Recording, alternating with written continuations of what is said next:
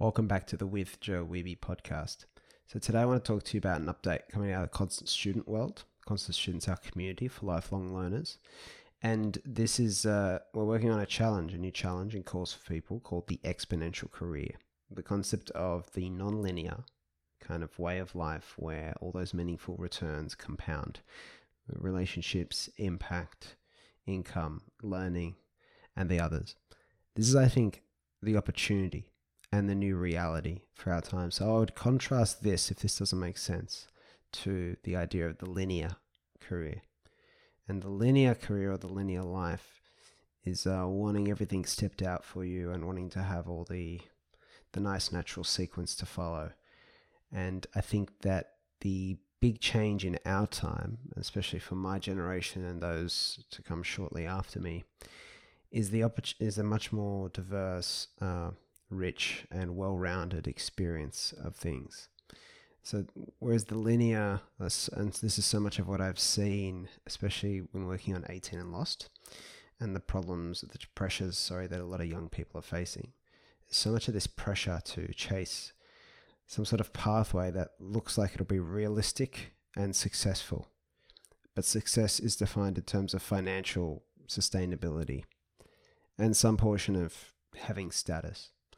Those are the two things that apply a lot of pressure to people in our time, or they always have, in the post-industrial kind of world, where we have these more rich, diverse economy and more things you can go and do and make a living doing.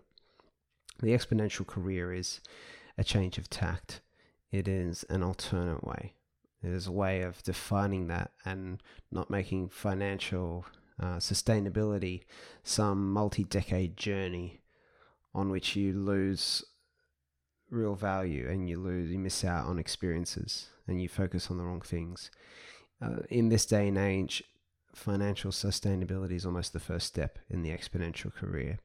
Yet there's much, much more. We go through the foundations and the pillars of what we've explored in the Constant Student over the last 10 months or so, and turning that into something that's actionable for young people in just 2 weeks. A lot of the lessons that, in my opinion, I think people aren't learning in their first 10 years after high school. So that's exciting, and you just check out the Constant Student website for details relevant to that. I think the other thing I want to let you know about is that if you want to follow along the podcast, I do the top 5 kind of insights from every episode, every week's worth of episodes. I release that once a week on a newsletter, it's built on Substack. So for example, for episodes 154 to 160, I've got one of my issues here. We talked about Jim Carrey's dad, how he wanted to be a comedian, but thought this was too risky a career path, and what the takeaway from that was. Phil Knight, the co-founder of Nike, and his top career advice. I had a takeaway from episode 154 around following the compass.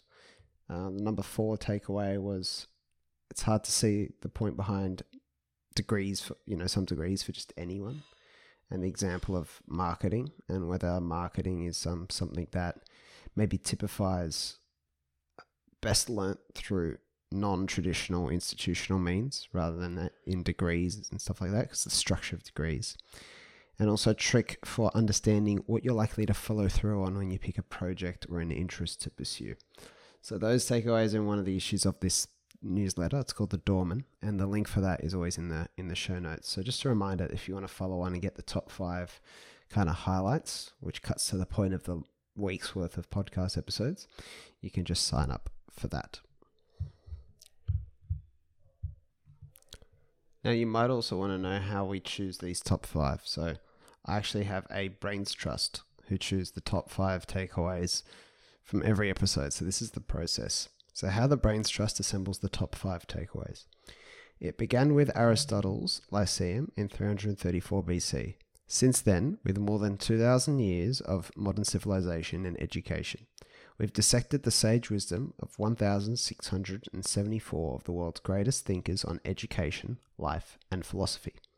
It was so much wisdom, we created the International Idea Distillery Station to process it.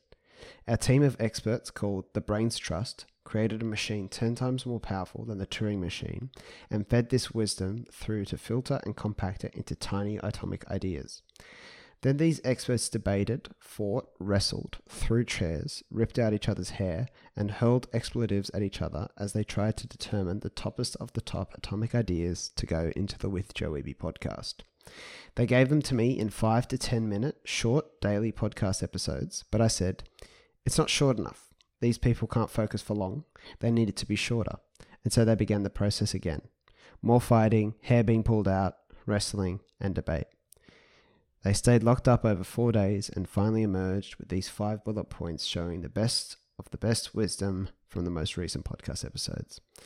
So that's what I have going on behind the scenes. I have the Brains Trust picking these top insights and everything. So, so if you want to unpack that, jump at the newsletter, because the Brains Trust is working very hard all the time to come up with good stuff for the podcast. All right, lastly, because I know you have a Christmas calling, I'm going to just run through what's coming up in the podcast. So, all right, what do you have in store? What do you guys have in store? Oh, okay, so we're talking about why education cannot be a mass product and must be individualized. That's tomorrow, Christmas special. Our problematic culture around going to university. That's fascinating. And more to do with so the next couple episodes are really teasing out the university theme a bit more. And then I've got a couple of reflections for the end of the year, which I'll keep tight-lipped about. And I just want to reflect on the journey and share, I guess, consolidate and share some stuff. So that's what's coming up. That's where to find everything. And just remember, as always, that the best way to open 1,000 doors for you is to concentrate on opening doors for others.